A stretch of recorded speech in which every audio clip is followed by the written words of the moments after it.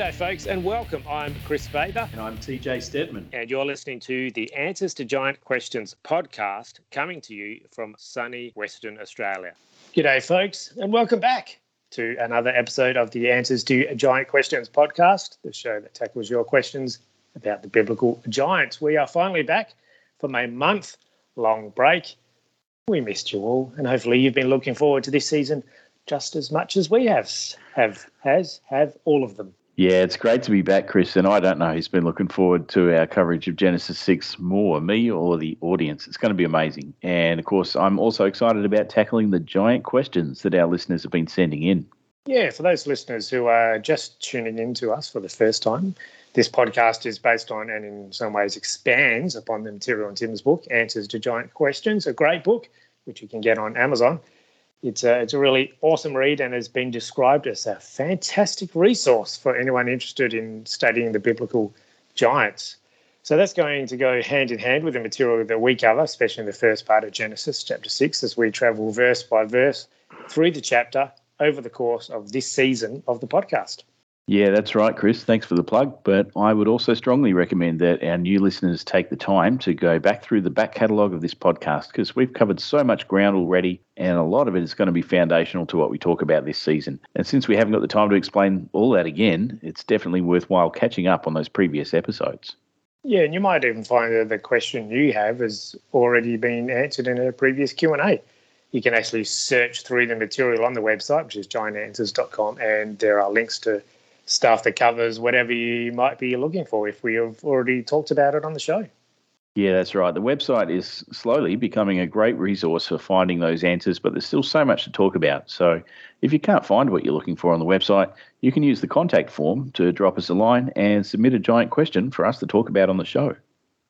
Speaking of questions, you recently did another interview on the Myths, Mysteries and Majesty channel on YouTube. How was that? Oh, yeah, that was great. I spent a bit over 2 hours talking with Nicola, the host of the show. He's a great host, by the way, about giants, archaeology, the conquest of Canaan, all sorts of cool stuff. We'll probably do it again. So, yeah, if you missed that one, the channel is Myths, Mysteries and Majesty on YouTube. Check it out.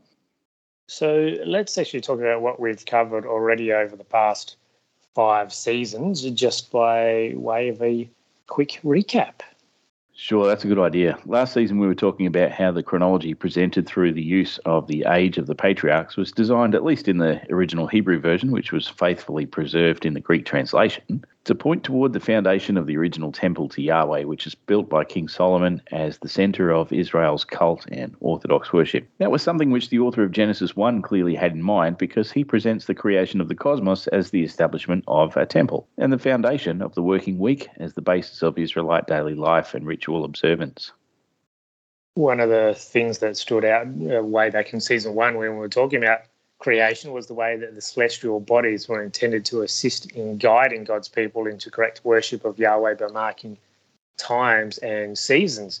And when we talked about first Enoch, we saw that authors in the Second Temple period considered that the stars had perhaps deviated from their natural courses in symbolic terms, which meant that the sons of God had transgressed against the boundaries that God had put in place for them. And that's going to be a major element of the story that we are about to unpack this very season. Yeah, absolutely. We're also going to find as we go through Genesis 6 that we cover a lot of the same ground in terms of the historical events of Genesis 4 and 5 from a new perspective. When we looked at Genesis 4, we were watching the outcome of the fall in the Garden of Eden playing out across the scope of human civilization. And the story of Genesis 5 was man's best efforts to remain faithful to God under the circumstances, which would have been ultimately futile if it were not for Noah. So Noah's going to be a central character in Genesis 6 and, of course, throughout the flood story. But what we'll need to keep in mind is Noah's representative function in the narrative where he does God's will because God is really the central character of the flood narrative. The significance of Noah is tied in his identity as God's image bearer, and we're going to see that in his obedience to the word of God. In that way, we're going to see how Noah becomes a better version of Adam, which was the whole thrust of the genealogical connection between the two through Genesis 5. When we looked at Genesis 2 and 3, what we learned was that it was the passive nature of Adam that led to his downfall, because passivity leads to giving in to passion, which ultimately manifests in selfish ambition, becoming the driving factor in the life of the individual, and that's really where the sinful nature lies. It's not about eating a fruit as much as it is about failing to deny yourself the good things that God is reserving for your maturity and future blessing. It's that innate self-preservation instinct abused and oriented toward personal gratification at the expense of right relationship with God. But the fallen man is just one piece of the puzzle, isn't it? Yeah, that's absolutely right, Kris, because the fall does not account for the widespread worship of other gods and the enmity against God that comes out as we go through the rest of the primeval history. It introduces the problem of sin, but it doesn't talk about how humanity became so depraved and helpless. We talked way back in our very first episode of the podcast about how the primeval history is designed to be something like a prequel to a movie. Israel already knew the story of their own history from Abraham onward, but that didn't give them the power to be able to explain the state of affairs that they found themselves in during the exile in Babylon, and human sin formed only a part of that explanation. The next piece of the puzzle was to work out what to make of the mythology of the Babylonians, who insisted that their gods had made them the great masters of civilization in the world, that their own gods were responsible for the creation of the world and the greatness of the Babylonian people. Israel needed an answer to both the problem of human depravity in terms of sinful sex and violence in the culture that surrounded them, and also an answer to the problem of idolatry. Genesis 6 forms an essential part of the response to these issues and sets up a biblical framework for understanding how it is that Israel ended up in the situation they found themselves in. So in that sense, Genesis 6 provides a third telling of the story of humanity before the flood. You're saying that the story of humanity has already been presented twice, presumably Genesis 4 and 5?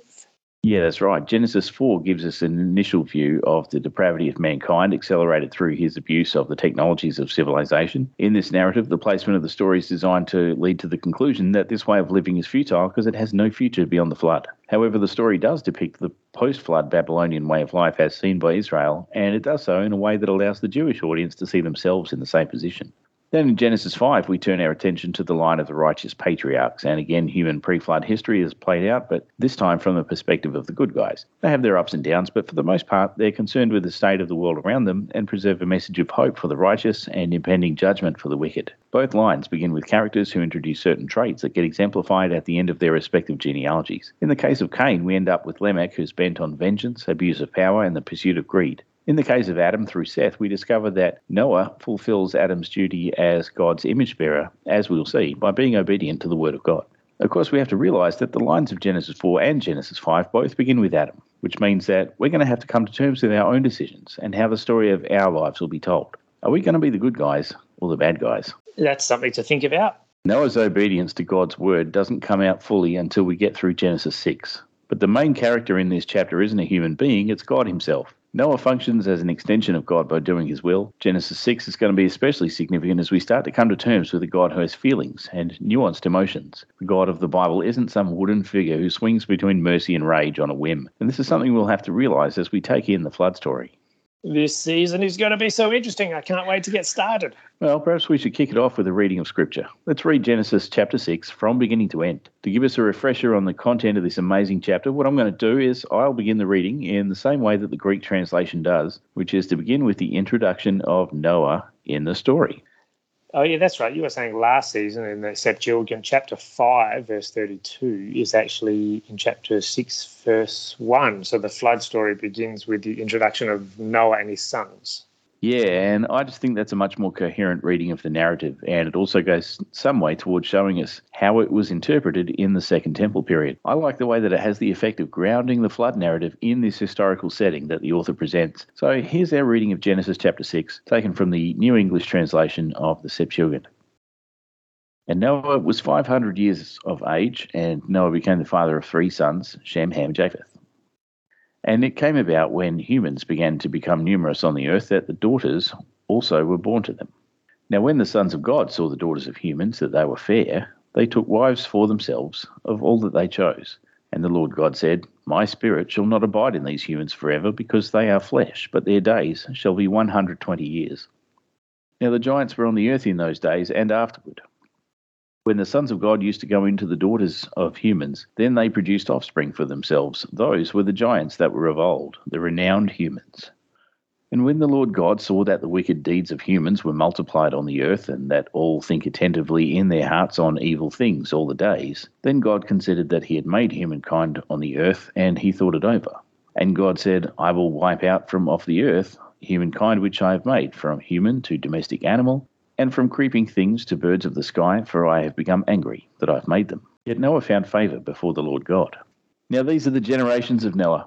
Noah was a righteous man, being perfect in his era. Noah was well-pleasing to God, and Noah had 3 sons, Shem, Ham, and Japheth. Now the earth was corrupt before God, and the earth was full of wrongdoing. And the Lord God saw the earth, and it was ruined, for all flesh had ruined his way upon the earth. And God said to Noah, the time of all humankind has come before me, for the earth has become full of wrongdoing by reason of them. And see, I am going to ruin them and the earth. Therefore, make yourself an ark of squared lumber. You shall make the ark with nests, and shall bitumenize it within and without with bitumen. And thus you shall make the ark.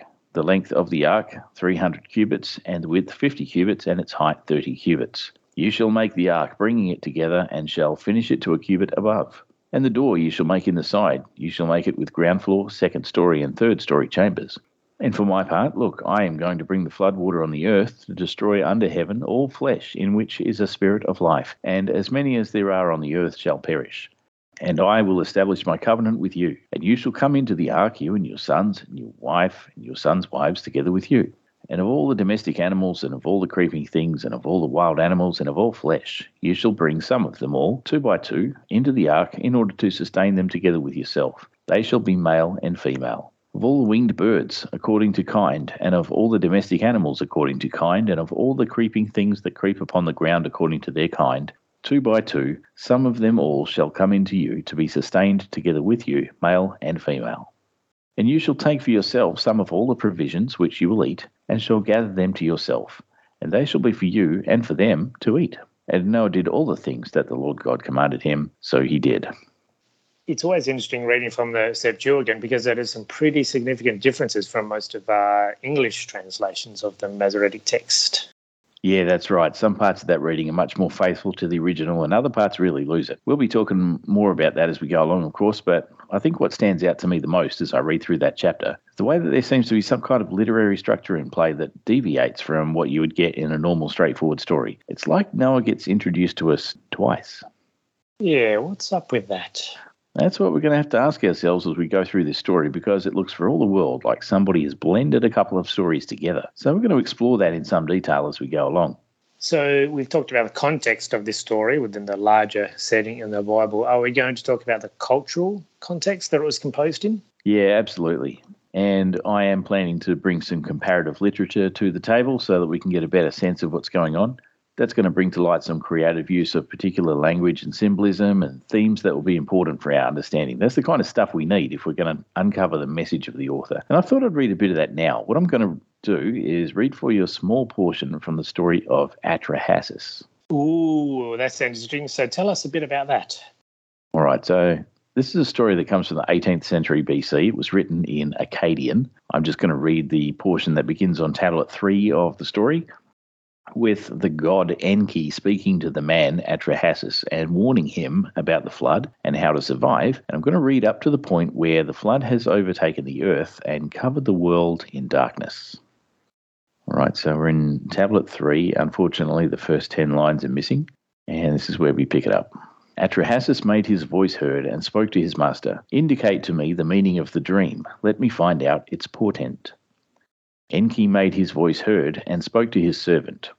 You say I should find out in bed? Make sure you attend to the message I shall tell you. Wall, listen constantly to me. Reed hut, make sure you attend to all my words. Dismantle the house, build a boat, reject possessions and save living things. The boat that you build, roof it like the Apsu, so that the sun cannot see inside it.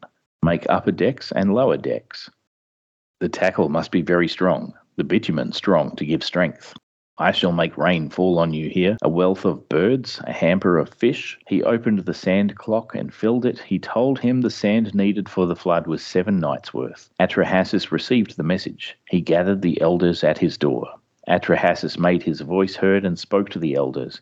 My God is out of favour with your God. Enki and Elil have become angry with each other. They have driven me out of my house. Since I always stand in awe of Enki, he told me of this matter. I can no longer stay in. I cannot set my foot on Elil's territory again. I must go down to the Apsu and stay with my God. This is what he told me. Then we have a gap in the text. The carpenter brought his axe. The reed worker brought his stone. A child brought bitumen. The poor fetched what was needed.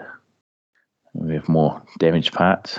And we get to the bit about stocking the ark with animals. Everything there was, pure ones, fat ones, he selected and put on board, the birds that fly in the sky, cattle of Shechan, wild animals of open country he put on board. He invited his people to a feast. He put his family on board. They were eating, they were drinking, but he went in and out, could not stay still or rest on his haunches. His heart was breaking and he was vomiting bile. The face of the weather changed.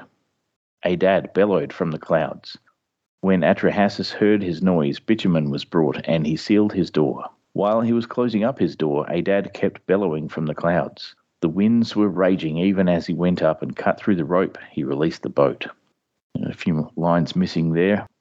And then it says, Anzu was tearing at the sky with his talons. The land he broke. The flood came out. The Kazuzu weapon went against the people like an army. No one could see anyone else. They could not be recognized in the catastrophe. The flood roared like a bull, like a wild ass screaming. The winds howled. The darkness was total. There was no sun.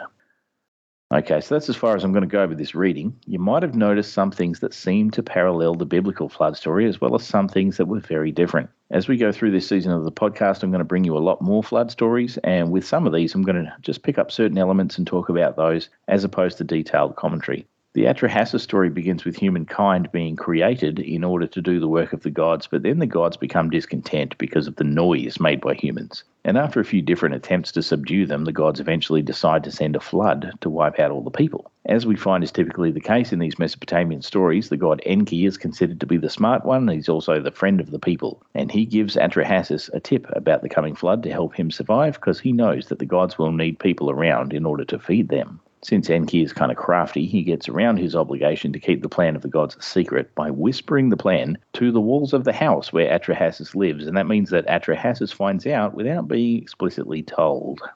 Yeah, people talk to the walls of houses all the time, don't they? There's nothing sus about that. Yeah, so naturally Atrahasis makes sure that he loads up this boat that he builds, and we're going to talk more about what he made the boat out of later on. And off they go to float around for a week while the flood destroys everything. But Atrahasis is a nice guy, and you could hear as we were reading the story how he was really cut up about the fact that so many people were going to die. So the gods in this story don't really agree about stuff. It sounded like they weren't getting along at all. Yeah, that's pretty normal for Mesopotamian mythology. The gods are pretty much just like people, only more powerful. We're going to be talking a lot more about conflict in both the human and divine realms as we go through this season. Another thing that you might have noticed in the story was the way that the flood is talked about as a weapon, which went against the people like an army. That's another thing we're going to talk about in some detail through the course of this season. All right, well, that all sounds really interesting as usual. I can't wait to get stuck into it next week when we start our study in detail. So what's actually coming up next week?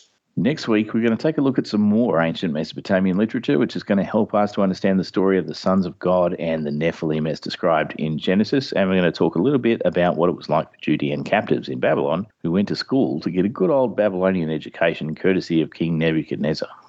That sounds awesome as always. I can't wait. But right now, this moment, it's time for Q&A. I want to hear your giant questions. If you have a question about stuff you've heard on the show or somewhere else, something you found in your Bible, or just some general feedback you'd like to tell us and the world at large, here's how you do it. Head to the website giantanswers.com. I personally receive all your mail, and I will try to get to all of it. I love hearing from you, especially if I can help you get answers to your giant questions. Well, this one is an absolute doozy. Noah sent us a question via the website, giantanswers.com. And he says, as I'm reading the story of Jonah, some of the language used is really making me question what is actually going on. Should I understand this story as Jonah was, a literal swallowing and spitting out by fish, being swallowed alive into Sheol, or actually dying, going to Sheol, and then being resurrected? Also, as I was reading through all of the different views that people take, a few mentioned a possible connection between Jonah and the Apkallu named Oannes, and I have to say that some of the evidence sounded pretty convincing. Can you please help me to come to a clearer understanding of who Jonah is and what his story should tell us? Well, that's a great question, Noah. Thanks for sending it in. And it's particularly relevant as we get into this season of the podcast because before long, we're going to be diving deep into the traditions of these Mesopotamian demigods known as the Apkallu. Why do I get the feeling that you are about to completely destroy everybody's Sunday school education again? I have no idea what you're talking about. I've talked on the podcast before about the man known as Adapa, who has a story similar to that of Enoch from Genesis 5. He gets summoned up to heaven. He's privy to the knowledge of the gods. He achieves some kind of glorified state. As far as the Enoch version, you really need to read First Enoch to get that in more detail, which is, of course, heavily dependent on the post-Babylonian context of the returning Jewish exiles. In other words, the book of First Enoch depends on these Apkallu traditions even more heavily than it does on Genesis 5. That's interesting. I didn't realise that. And here I was hoping that this was going to be the inspiration for Aquaman.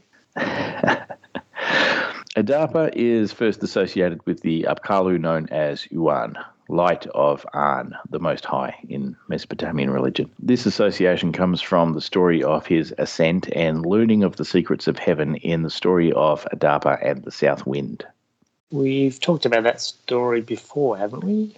Yeah, but the Adapa story does not conclude with the hero disappearing into the heavens never to be seen again. In fact, he comes back down to earth where he emerges from the sea, having retained the divine secrets of heaven that he got while he was in the heavens. In this way, he becomes identified with the seventh Apkallu, known as Utu Abzu, literally born from the watery deep, which has biblical parallels with the concept of the Rephaim. The idea is that in this post-flood age, he has become the embodiment of the Apkallu sage Utu Abzu. This is a bit of a confluence of various traditions which, according to the Bit Mizeri tablets, have Uana as the first Apkallu and Utu Abzu, who is the seventh, and he's the one who has the ascent narrative. In the Bible, that's Enoch, and both of those in different streams of Mesopotamian tradition focus on the wise sage Adapa as having some connection to one or other of those Apkallu. Now, imagine you're an Assyrian, you're down by the sea, suddenly this guy emerges from the water and he says, "G'day, mate, my name's Jonah, and I got a message for you from the Most High God." You're going to pay attention. And people in the Bible have an experience like that. They generally urinate in their pantaloons. Yeah, I retained no strength in my loins, etc. Now, the Adapa myth existed for a long time in ancient Mesopotamia, but when it was recorded by the Greeks, the hero took on a slightly different name. The Greek historian Berosus recorded his name as Oannes. That's not from Adapa, but from Uana. I think there's actually a pretty strong argument for the historicity of Jonah the prophet and his ministry to the Ninevites. We actually have the mention of him in the Old Testament outside of the book of Jonah. In the book of Jonah, he's referred to as Jonah, son of Amittai, a phrase that we find repeated in 2 Kings 14:25. So he's not just made up as some element of a fictional story. Keep in mind that if his name was just made up for the sake of relevance to these Mesopotamian traditions, then it would be completely out of place in 2 Kings. That name would have absolutely no functional value in that context. That's a good point. Now, it might be somewhat objectionable to our Christian sensitivities to have the idea that Jonah could be presented as a manifestation of one of the Apkallu rather than a representative of Yahweh. I just want to point out that he was presenting a message to Assyrians, not to Israelites. And the idea that God might accommodate them somewhat in his effort to extend mercy to them shouldn't be inconceivable to us. I just want to read you a short quote from a paper on this.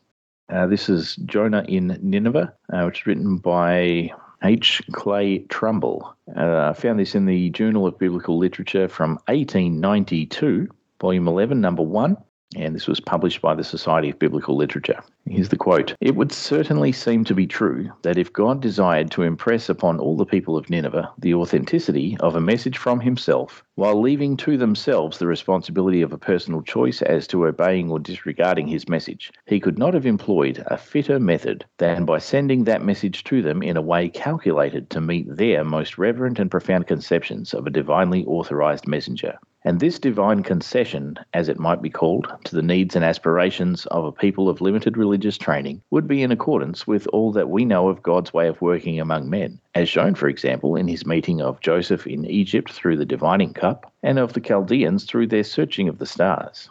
That's the end of the quote. You might add in there Saul's use of necromancy, which was appropriated by God to convey his message to Saul. That's a slightly different example because Saul definitely does know better. But then, as some scholars are pointing out, Saul was not necessarily a Yahwist. I think Trumbull makes a good point, and from the perspective of a Jewish divine council worldview, it's not unreasonable. Jonah comes to a foreign land with a message from the Most High God, which is presented as having the appearance of coming in a fashion consistent with what the people would have expected from their own national gods, who in turn are subservient to the Most High. Stop making sense, Tim. You're making all our unreasonable objections sound unreasonable. Having mentioned that we have reasonable grounds for the historicity of Jonah as a man, and having demonstrated that the miraculous appearance of him emerging from the sea actually has some benefit as far as it concerns the recipients of his message, it seems that we have no choice but to acknowledge that the message of repentance that Jonah brings to the Ninevites would only have had such impact if it was seen as a genuine appearing of a divinely appointed messenger emerging from the deep. What I'm saying there is that this whole miraculous thing serves no purpose if not to communicate to Jonah's audience. It wasn't just for the benefit of Jonah. Fair point, and it would make Jesus look pretty silly if he was alluding to a story that didn't even happen to make his own point in the Gospels. Yeah, so we've managed to get this far. We've seen the thematic connection made between Oannes or Adapa and Jonah. And obviously we know that it's a literary connection here in Scripture, not a real thing. Nobody's suggesting that those two people were actually one and the same. But knowing that the conceptual connection between those two characters was necessary for Jonah's message to be considered authentic by the people of historic Nineveh, that tells us that a literal emergence from the sea would have been required to authenticate the message. That means that we have to take the story seriously when it says that Jonah was indeed swallowed by a big fish and later regurgitated on the beach. But does it mean that we have to take the story literally? You mean there's a difference? There definitely is a difference, but I'm going to say yes and no. I think that the story of Jonah, as is the case with many biblical narratives, presents not one narrative layer but two. We've already discussed the literal events, but what is the author doing as he conveys that story to his audience? I think that most conventional interpretations of this story appear to miss what's going on in the text. We tend to read it as though the fish itself is representative of death or being in Sheol, the realm of the dead. And it's not hard to understand why, because when we read the Gospels, we have Jesus talking about the sign of Jonah. In other words, it's our understanding of Christ in the Christian era that we read back into the story of Jonah. Here's Matthew chapter 12, from verses 39 to 41 in the NIV. He answered, "A wicked and adulterous generation asks for a sign, but none will be given it except the sign of the prophet Jonah. For as Jonah was 3 days and 3 nights in the belly of a huge fish, so the Son of Man will be 3 days and 3 nights in the heart of the earth. The men of Nineveh will stand up at the judgment with this generation and condemn it, for they repented at the preaching of Jonah, and now something greater than Jonah is here." The question is, if Jonah presented a sign to the men of Nineveh, what was the nature of the sign and why was it effective? Let's think about the story. Did the men of Nineveh know that Jonah had been inside a fish for 3 days? The story only tells us that he was vomited onto the dry land by a big fish. That's all that they could have witnessed, assuming it literally happened like that. The men of Nineveh were not on the boat with Jonah, nor were they in the water, or in the fish for that matter, with him. The sign that was given them was the emergence of Jonah from the sea. It wasn't the fact that he'd been inside a fish for 3 days. I think Jesus has actually been quite generous with his audience by including the detail of the 3 days in order to ensure that nobody would miss the correlation between his crucifixion and resurrection and the story of Jonah. But was Jonah actually dead for 3 days? Again, yes and no. And I'm saying that for the same reason that I wouldn't say that Jesus Christ was dead for 3 days. I would argue that in both cases we have a person who suffered and died in the space of a short time, and who was then absent from the sight of other humans for 3 days before emerging bodily in the presence of witnesses, having experienced resurrection. Certainly Jesus would not have used this argument from Jonah in his discourse with the Sadducees, who deny the resurrection, if he didn't think this was the case. Now that means that since the bodily resurrection was witnessed 3 days after physical death, something else must have been going on in the meantime, and that means that it probably wasn't happening in a physically embodied state. Let's just read chapter 2 here to get a bit more of a feel for it. So this is the book of Jonah, chapter 2. From inside the fish, Jonah prayed to the Lord his God. He said, "In my distress I called to the Lord, and he answered me. From deep in the realm of the dead, I called for help, and you listened to my cry. You hurled me into the depths, into the very heart of the seas, and the currents swirled about me. All your waves and breakers swept over me. I said, I have been banished from your sight, yet I will look again toward your holy temple. The engulfing waters threatened me, the deep surrounded me, seaweed was wrapped around my head. To the roots of the mountains I sank down, the earth beneath barred me in forever, but you, Lord my God, brought my life up from the pit. When my life was ebbing away, I remembered you, Lord, and my prayer rose to you, to your holy temple. Those who cling to worthless idols turn away from God's love for them. But I, with shouts of grateful praise, will sacrifice to you. What I have vowed, I will make good. I will say salvation comes from the Lord.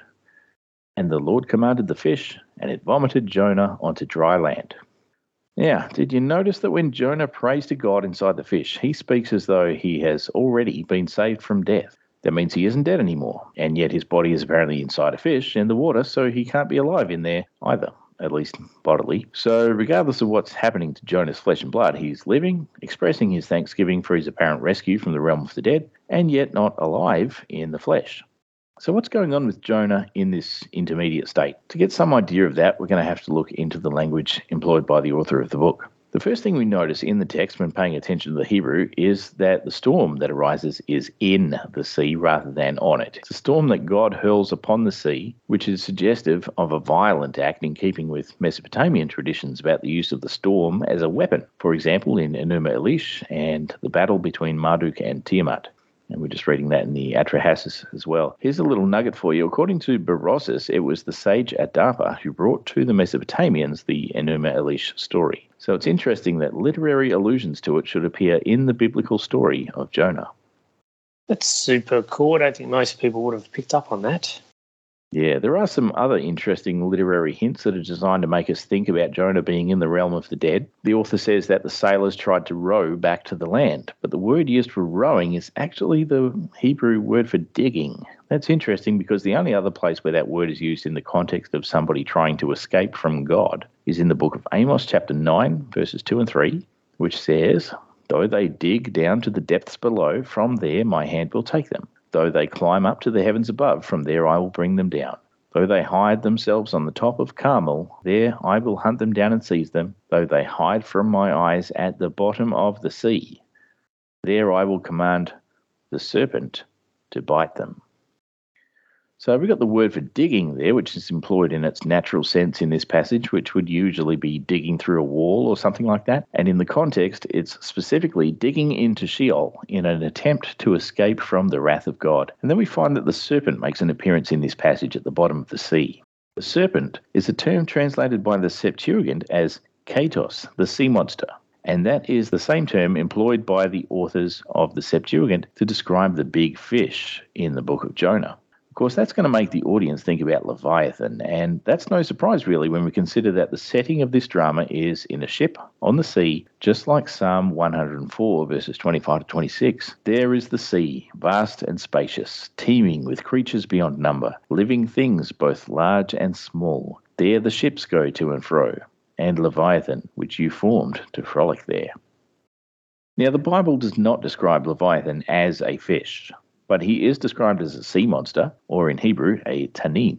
Ancient Canaanite literature uses the term tanin interchangeably with lotan, which is cognate with the Hebrew leviathan, or leviathan. Getting back to the Septuagint, we find that the term for great sea monsters used in Genesis 1:21 is again katos, where the Hebrew has tanin. Other language suggestive of the Leviathan motif is the use of the shipmaster, or literally the chief of the ropes, who is helpless in the situation, which reminds us of the book of Job and the futility of attempting to subdue the Leviathan with ropes. Job chapter 40 verse 1, "Can you pull in Leviathan with a fishhook or tie down its tongue with a rope?" Then you have the language of the domain of Leviathan. This is classic cosmic geography language where we have the seas and the deep. Literally they are the Yamim and Tehom. And then we have another passage where currents is used, or literally rivers, which comes from the Hebrew Nahar. Again, turning to Canaanite literature, we find that Nahar, like Yam, is a name of the Leviathan. What we're supposed to be understanding here is that inasmuch as the sea is personified by the Leviathan, Jonah's big fish fulfills the same role. We're not supposed to think of the fish as being a creature in the sea, as much as he is the sea itself.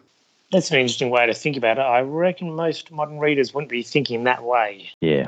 I'm just going to read you a very quick little quote from another paper on this topic. This is from Jonah and Leviathan, Inner Biblical Illusions and the Problem with Dragons, by Scott B. Nogle, University of Washington. Here's the quote. "Abetting the illusion is the curious fact that Jonah is cast into the sea, but lands in the mouth of the fish, and yet he describes his descent as an act of drowning. The congruency has troubled readers, but suffice it to note here that it results in identifying the fish, like Leviathan, with the sea.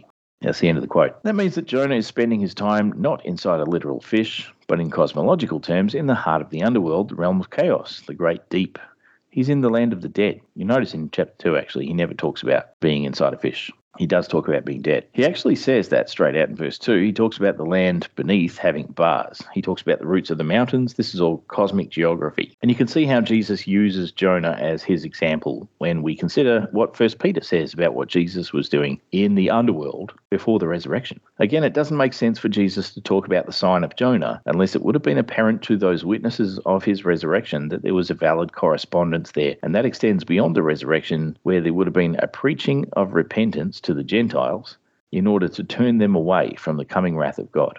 So Jonah tries to run away from the Lord, and he ends up being cast into the sea, the realm of chaos and death. And he actually dies in the water. Yeah. While he's dead, he goes to the realm of the dead. There he's given a second chance, and he's restored back to life and returned to dry land. His appearance from the sea is enough to convince the men of Nineveh that they need to take his message seriously. Consequently, God has used Jonah's rebellion to save not only the sailors aboard the ship, who swore allegiance to Yahweh in chapter 1, but also the men of Nineveh. So that's a pretty good outcome then. Hopefully this is enough to put an end to any efforts to try and find a fish that could possibly have swallowed a man whole and carried him about for several days before depositing him alive on the beach. Yeah, that makes a lot more sense than the Sunday school story. So, to answer Noah's question directly, was Jonah A, swallowed by a big fish and spat out alive, B, swallowed up by the realm of the dead where he remained alive and subsequently returned from there, or C, actually dead and brought back to life having experienced some time in the underworld? I'm going with option C, which is a non-literal interpretation of the fish, as made clear by the author's use of cosmic geographical imagery and the use of the Leviathan motif. It's all there when you pay attention to the words on the page. Maybe we just need to slow down and read things more carefully as modern readers.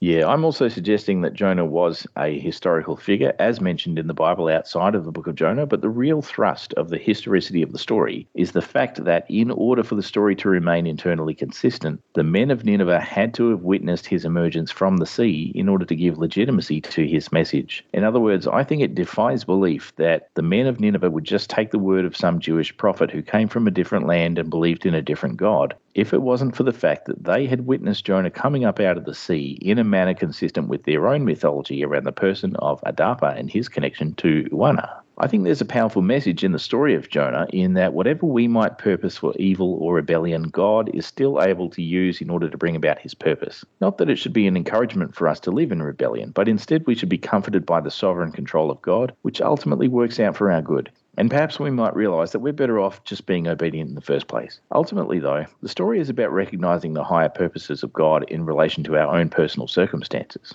All right, well, that was a great question about a fascinating book. I think I'm going to have to go and sit down and read the whole book of Jonah again very carefully this time. And that's all we have time for this week.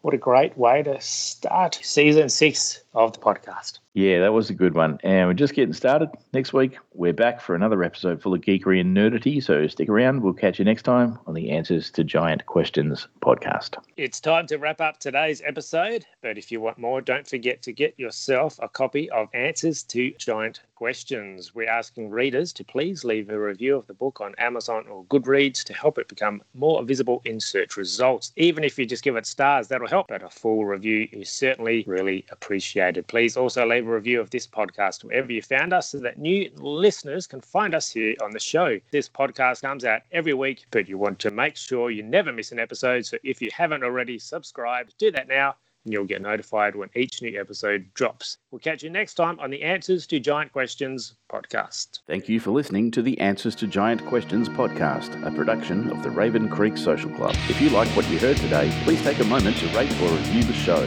Music supplied under copyright by Great Forsaken, greatforsaken.com. You can get the book Answers to Giant Questions by TJ Stedman on Amazon in paperback and Kindle format. Check out the other podcasts at ravencreeksc.com and go to giantanswers.com for more answers to giant questions. Read the blog and catch us on the socials. Don't forget to subscribe and tell your friends about the show. Send us your giant questions and stay tuned to this podcast to get answers. We'll see you next time. Until then, stay safe and God bless. Septuagint? Remind me. Whatever you're comfortable with. I don't mind. I'm not comfortable with any of it, Tim. Any of it. You want me to read scripture? What is this? So do you want me to say no or no? Just no, read Tim, it how I you're need comfortable. answers. I need direction. Oh, I'm a single man. I'm looking for people to tell me what to do. So that'll prepare me for marriage. Well, I'm sure you're more comfortable saying Noah and, Shem, Ham, Japheth. That's what I'm doing. You can do that. Noah was well pleasing to God. And Noah had 3 sons, Sem, Ham, and another guy. Greeks don't have the letter J. Oh, man. Look, you can read the scripture going forward. Japheth, isn't it? Japheth? Yeah. Japheth? Yeah. And Noah had 3 sons. Sem. You do it, Tim. You do it. I'm signing out. Yeah. It's silly. Right. Do it. Just do it. You're on a roll. Go for it. All right. It's always interesting reading from the Septuagint. Is there another word for Septuagint? You could say the Greek translation.